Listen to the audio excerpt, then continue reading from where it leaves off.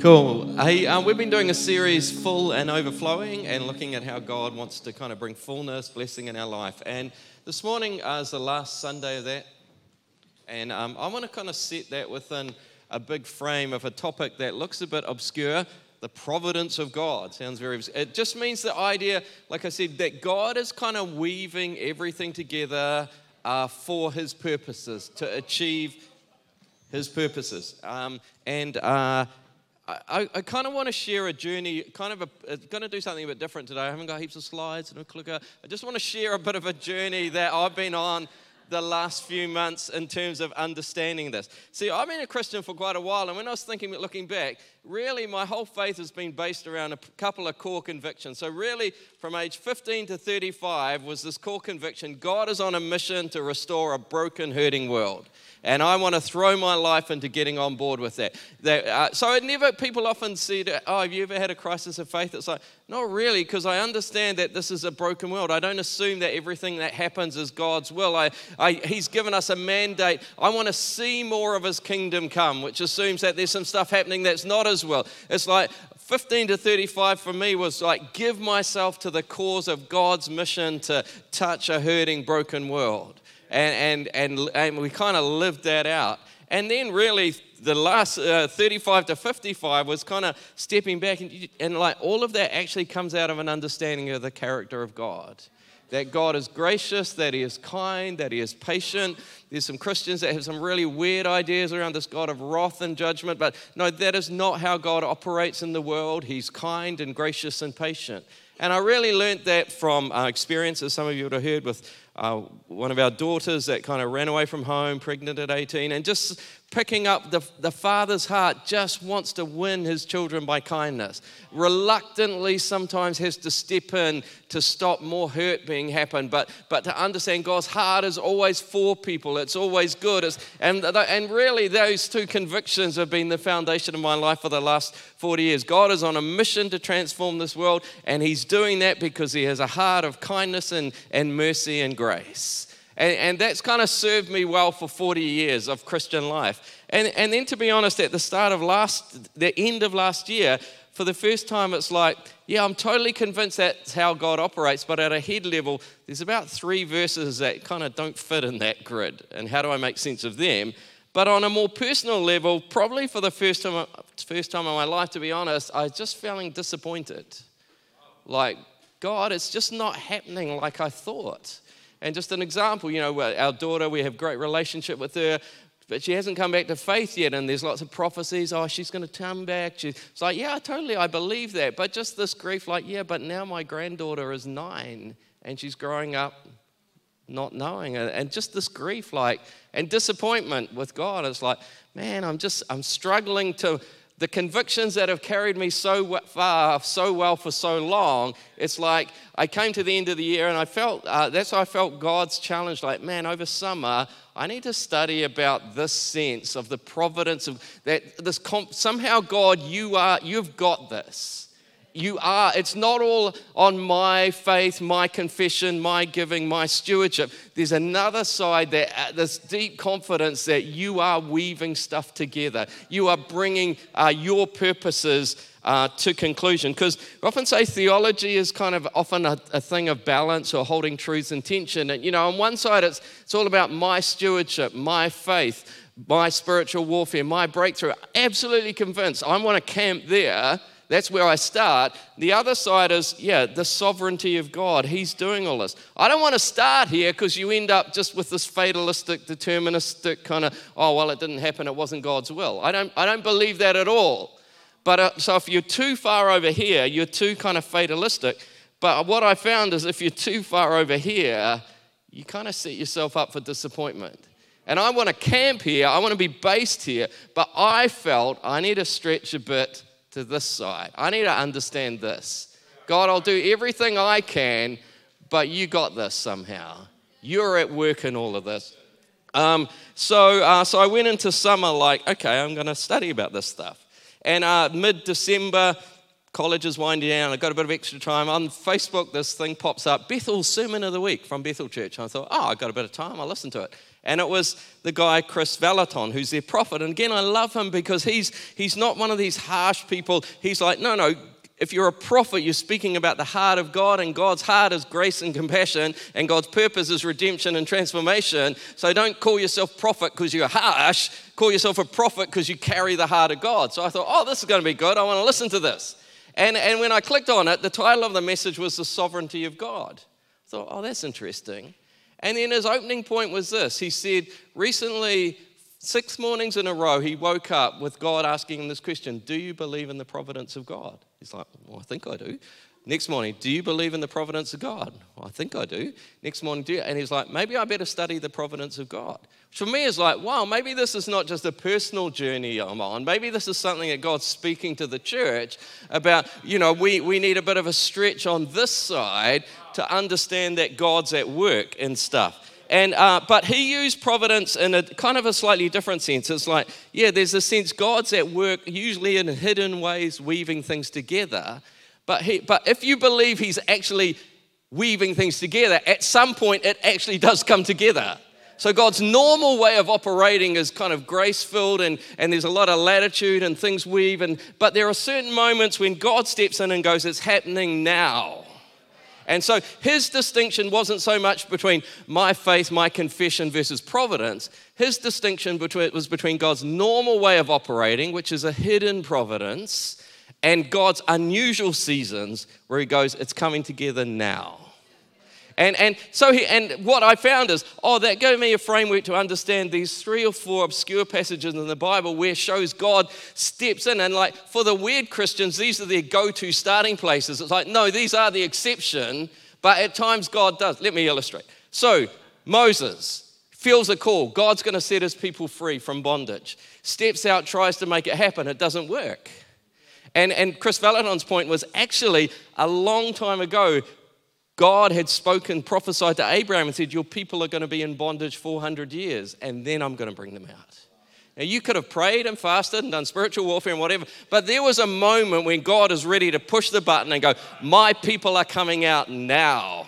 Wasn't going to happen before, but it also wasn't going to happen after, which is the example that it talks about Pharaoh hardened his heart. He wouldn't let them go. Pharaoh hardened his heart. Pharaoh hardened his heart. And at a certain point, God goes, my people are coming out now. Pharaoh, if you're going to fight this, it's happening. And so the language actually switches to then God hardened Pharaoh's heart.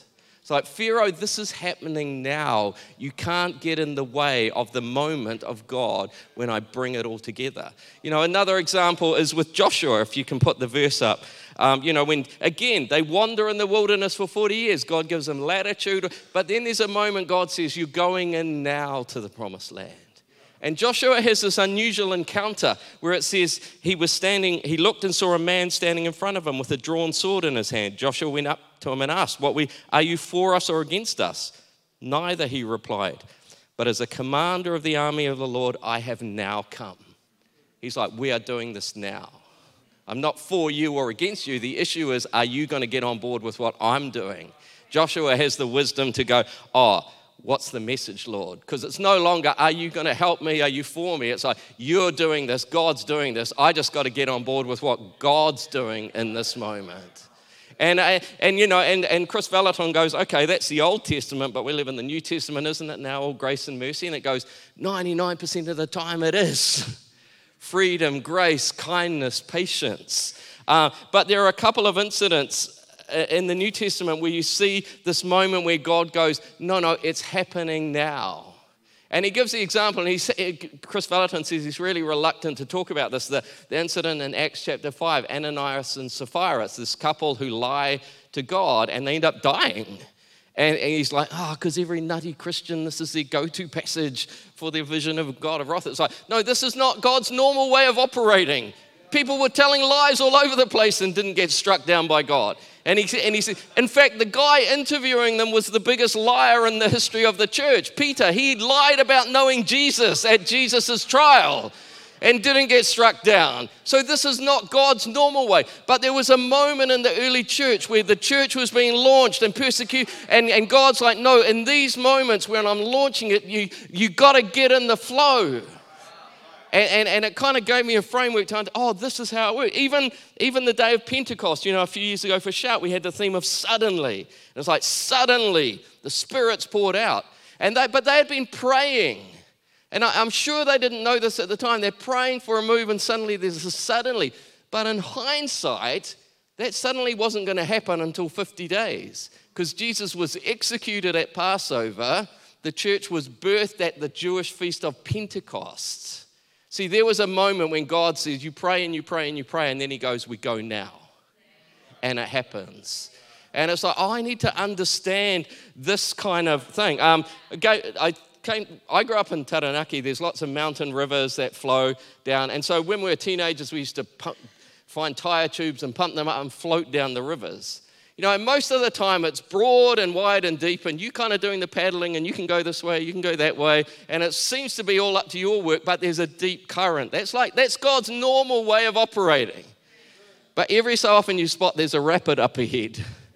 And I got one job, to spot where the current is going and stay in the middle of the current. And it's like, that's this providence. Normally there's a great latitude, there's patient, it's kind, we get to do stuff, and then there are moments when God goes, I'm about to propel my purpose forward.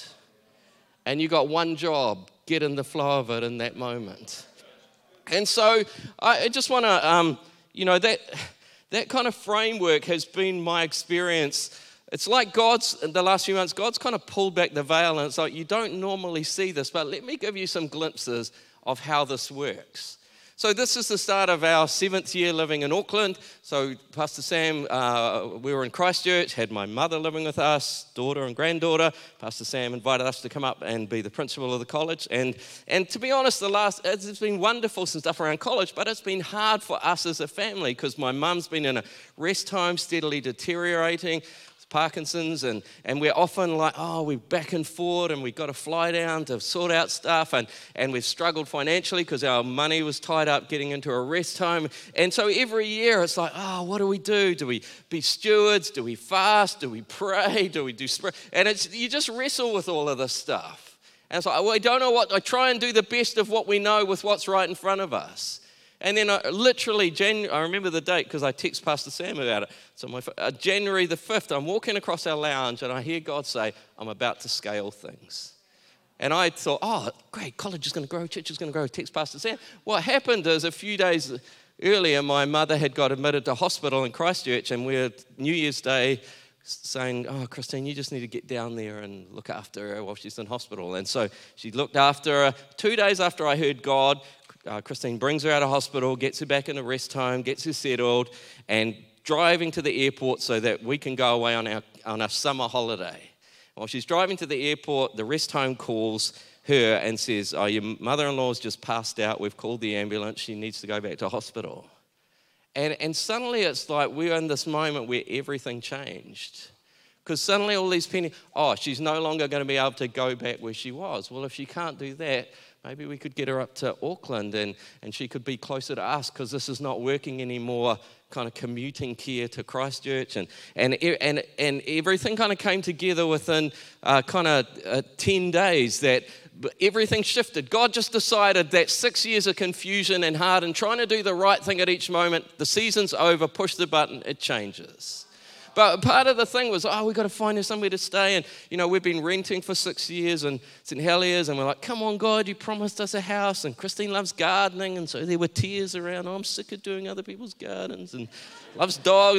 And we're like, come on, God. And then, do you know what we found? There was a rest home 300 meters from our house that says, we've got a hospital room. Your mum can come in here. And we're like, gosh. God, thanks for not answering those prayers. Now we get it. But there was a moment that was a game changer for us because suddenly we're not this burden of long distance flying down. Looking. Suddenly she's real close. We can manage it. Suddenly our finances release, which means the pressure's off Christine to be able to do what it's like, oh my God, for 6 years, everything we tried to figure out, nothing worked. Suddenly God goes, it's over. New season, game change. But in that moment, everything else had to get cancelled because it's like, hey, this is whitewater rafting time. Get in the flow because I'm about to change your life. And it's like, we have to navigate that. But part I want to say, you realize stories exist within stories and stories, because what I've realized, that's our story, but my mother has her own story. And God has set her up that in the final season of her life, she's going to be living 300 meters from us in a hospital care that we can walk out and go, man, God, you've looked after her. Then I remember when I was a young youth worker, 25 or so, we had this amazing move of God, and my mum wasn't a Christian then. And one time, bold young youth workers, pray for your mum, and the power of God hit her, and she had this vision of this bright light, and she just heard God say to her, I will look after you. She's had a hard life. My dad was in and out of jail, left. She brought up 2 kids, working full-time, caring, and at some point in her life, God just said, hey, it's been hard, but I'm going to look after you. And looking back now, he's looked after, he's positioned her for the final season of her life to be around family. My brother's been in Australia for 25 years. He happens to be back in Auckland now, so he's close to her. Her 2 sons are living close to her. And then I thought, do you know what? She lived with us for 10 years, and God provided a daughter-in-law who's willing to have mother-in-law come and live with her for 10 years, to buy a house that worked with. And actually, we thought we were going to be missionaries in the Philippines. And again, we're confused. God brought us back. But there's our story, but that intersected with my mother's story, that we were back and willing to take her in at the moment that she needed somewhere to live. And it's like, oh my God, you've been weaving together not only a story for us, but a story for my mum. And then I realized, she lived with us for 10 years. And when we came to Auckland, we're like, Mum, we're going to have to get you in a rest home here. And again, a daughter-in-law that's willing to sell her house and put all the money in to get my mum into a rest home. But then we had my daughter and granddaughter with us, and it's like, well, you're going to have to get a flat as well. And they coincidentally got one really close to where my mum's rest home is. In fact, it's a cul-de-sac, but there's a little alleyway at the end, which means for 6 years, my daughter and granddaughter have lived 450 meters from my mum. And my granddaughter was able to scooter there after work and play cards and stuff. Which what it means is 30 years ago, God promised my mum, I'm going to look after you. For the last 17 years, she's never lived more than 450 meters from family. I'm just like, oh my God. You got to surrender. God, you are at work in my mum's nothing. One random woman, God has orchestrated a whole lot of stuff for her life. And then I don't know if this story will work so well here. We're in Europe in another month.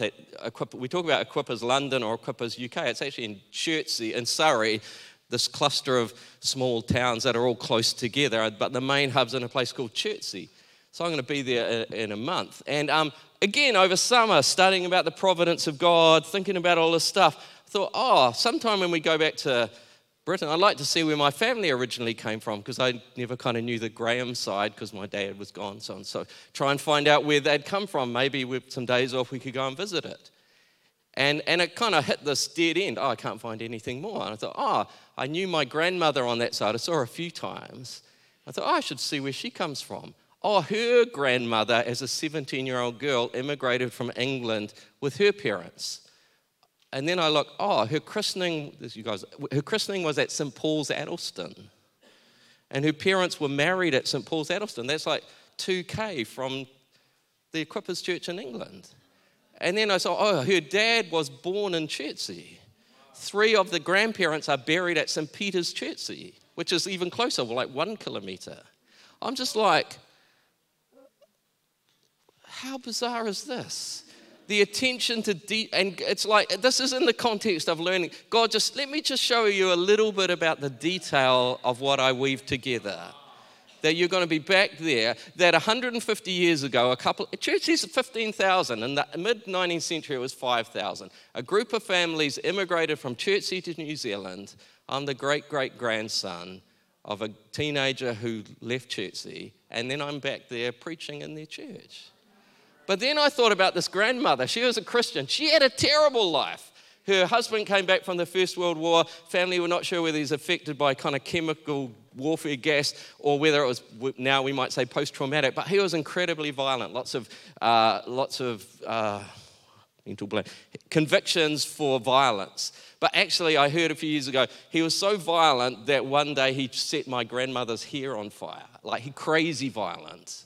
And so the older sons ran him out of the house. So this grandmother, she's a Christian, solo mum in the 1940s, crazy domestic violence history, crazy husband away. But part of the thing with a lot of kids, she couldn't raise them all then. So my dad was sent away to be raised by someone else. That messed him up. So as an adult, he's in and out of jail, leaves his family. So you think her life is this solo mum, crazy husband, son in and out of jail. But my dad told me she always thought there was a call of God on my life. I only saw it, but so he would say, "I go and visit my mum," and she talks for a bit like, "How are you?" Then she goes, "How's Stephen?" And I just wonder, in heaven now, you go, that grandson that you felt there was something on his life. Remember how your grandmother would tell you stories of that place in England? Well, one day he's going to be back there preaching in that place. I think God pays that amount of detail to the stories of our life. But most of the time, there's a veil on it and we never know. And it's like, man, I need to kind of get a sense of this. Let me show you just from Scripture how this happens. The book of Job, 42 chapters. Most of it is this period in Job's life where everything goes wrong.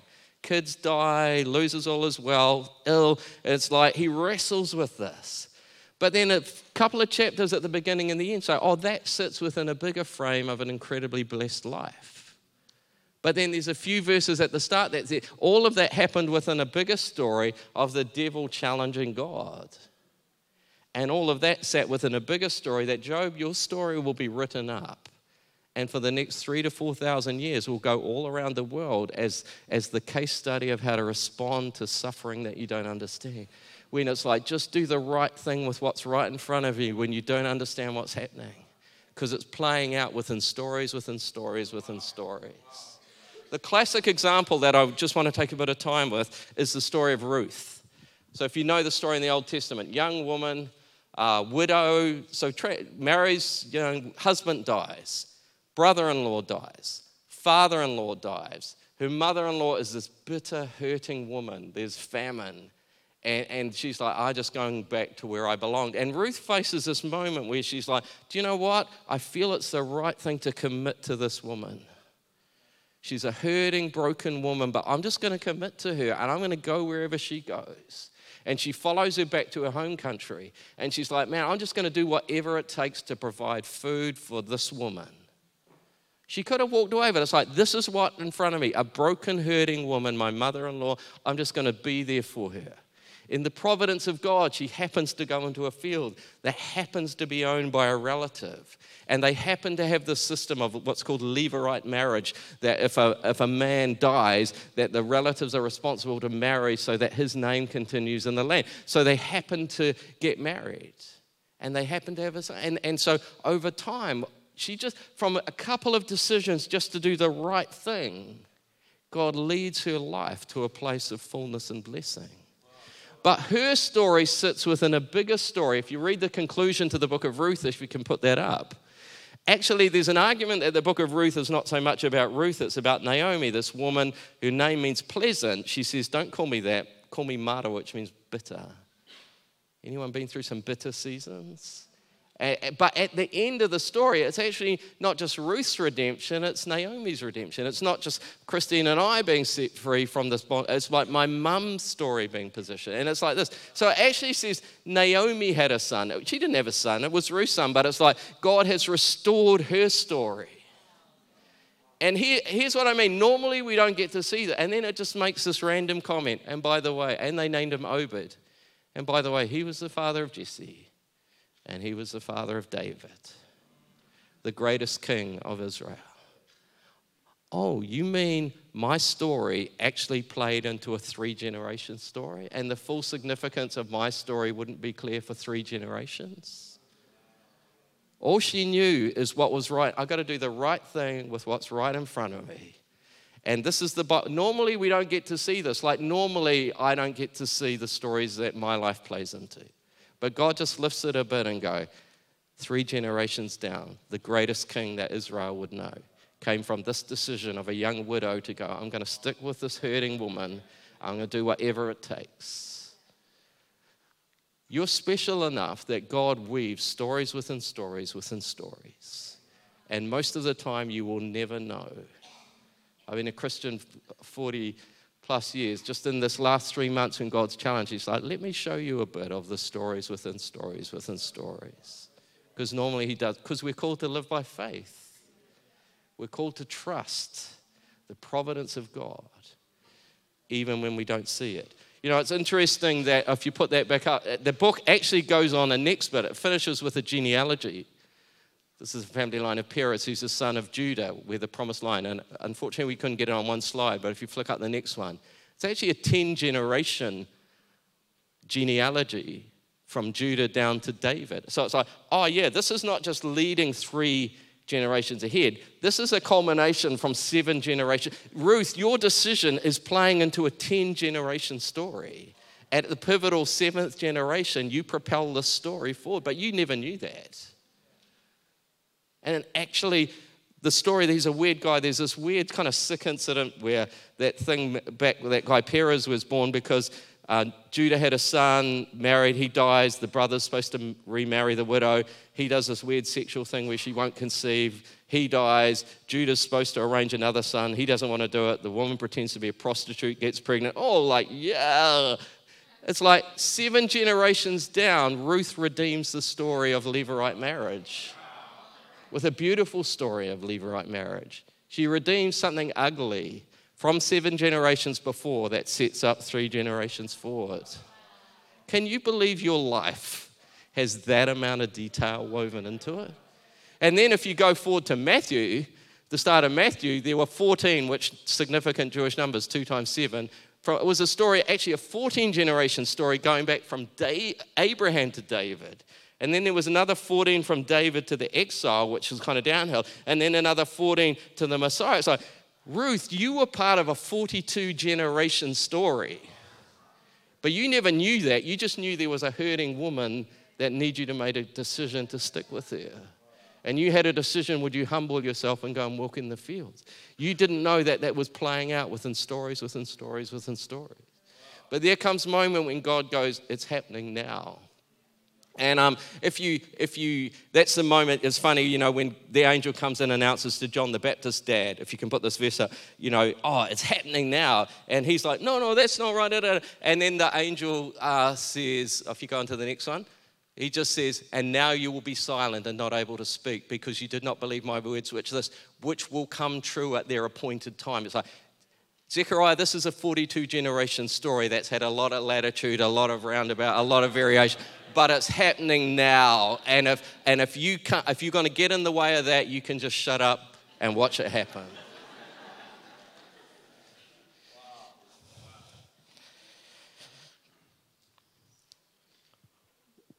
This is what I've learned the last kind of 3 or so months. Maybe if I could get Steve back up. Most of the time, all I see is what's right in front of me, and I have a decision to try and work out the right thing to do with what's right in front of me right now. And that's all I get to see. But I need to trust, like that paddling the tire tree. There are deep currents, hidden currents at work that I probably will never know most of the time. Man, I just feel like you're special. You're special. God is big enough to personally weave together your life in multiple generational stories. And then every so often, he says, it's happening now. What happened to Christine and I, January the 7th? It's now we're changing. What happened to Zechariah? No, it's happening now. What happened to Pharaoh? No, it's happening now. What happened to Joshua? No, it's happening now. And in those moments, you know, there's a verse, if you can put this up in Psalm 110, just says this, your troops will be willing on your day of battle. Another translation, your troops will be on the day of your battle. There are certain days when God says, I normally work in hidden ways with a lot of latitude and but there are certain moments when I step in power to make something happen. And that's the moment where you got to go, I'm up for this. I've shared this with Pastor Sam. Over summer, in the midst of all of this, I was just thinking about, the journey of this church to find our own building. And I was praying about it, and I just saw this kind of rumbling in the heavens like storm clouds, and realizing that's a picture of what's happening in the spirit, and realized, there's a story to do with the building for this church that buys into bigger stories than we realize. Every other big church in Auckland's got a building. Life's got a building. City Impact's got a building. C3's got a building. Church Unlimited. Why is it so hard for equippers to get a building? Because there are stories within stories that are being outworked. Pretty much almost 40 years ago, I was part of the biggest Pentecostal church in the Southern Hemisphere that met in the town hall, that had a dream and a purpose to stake a claim in the center of this city for the cause of God, and it all went wrong. And it's like something of that mantle this church carries, and it's like there are stories within stories that we are part of that we don't understand. And then Pastor Sam was saying, and there's another story of being the hub of a global apostolic movement. And it's like, man, what do you do in that? And I was at the first prayer meeting, first service I was at the start of the year in the town hall that Pastor Scott was leading, and he's like, man, so great, we're moving to AUT, it's just we're going to be able to have the stability to grow the church, and we're going to be planted in the world of the students. And I just thought what he carried in his heart, which what this student, it's like, that's like a Ruth attitude. I'm just going to do the right thing. And that kind of attitude shifts things and moves stories along in the heavenlies. That goes, do you know what? Yeah, we'd like a building, but we just want to see this church grow. We want to see lost people won. We want to see impact amongst young people and students. I want to tell you, as we set our hearts to do that, the story is moving forward, are all around us. And there will come a moment when God pushes the button in His time and the providence of God in the day of His power, and He says, now is the time that it happens. And in the meantime, we do the right thing with the right heart, with what's right in front of us right now.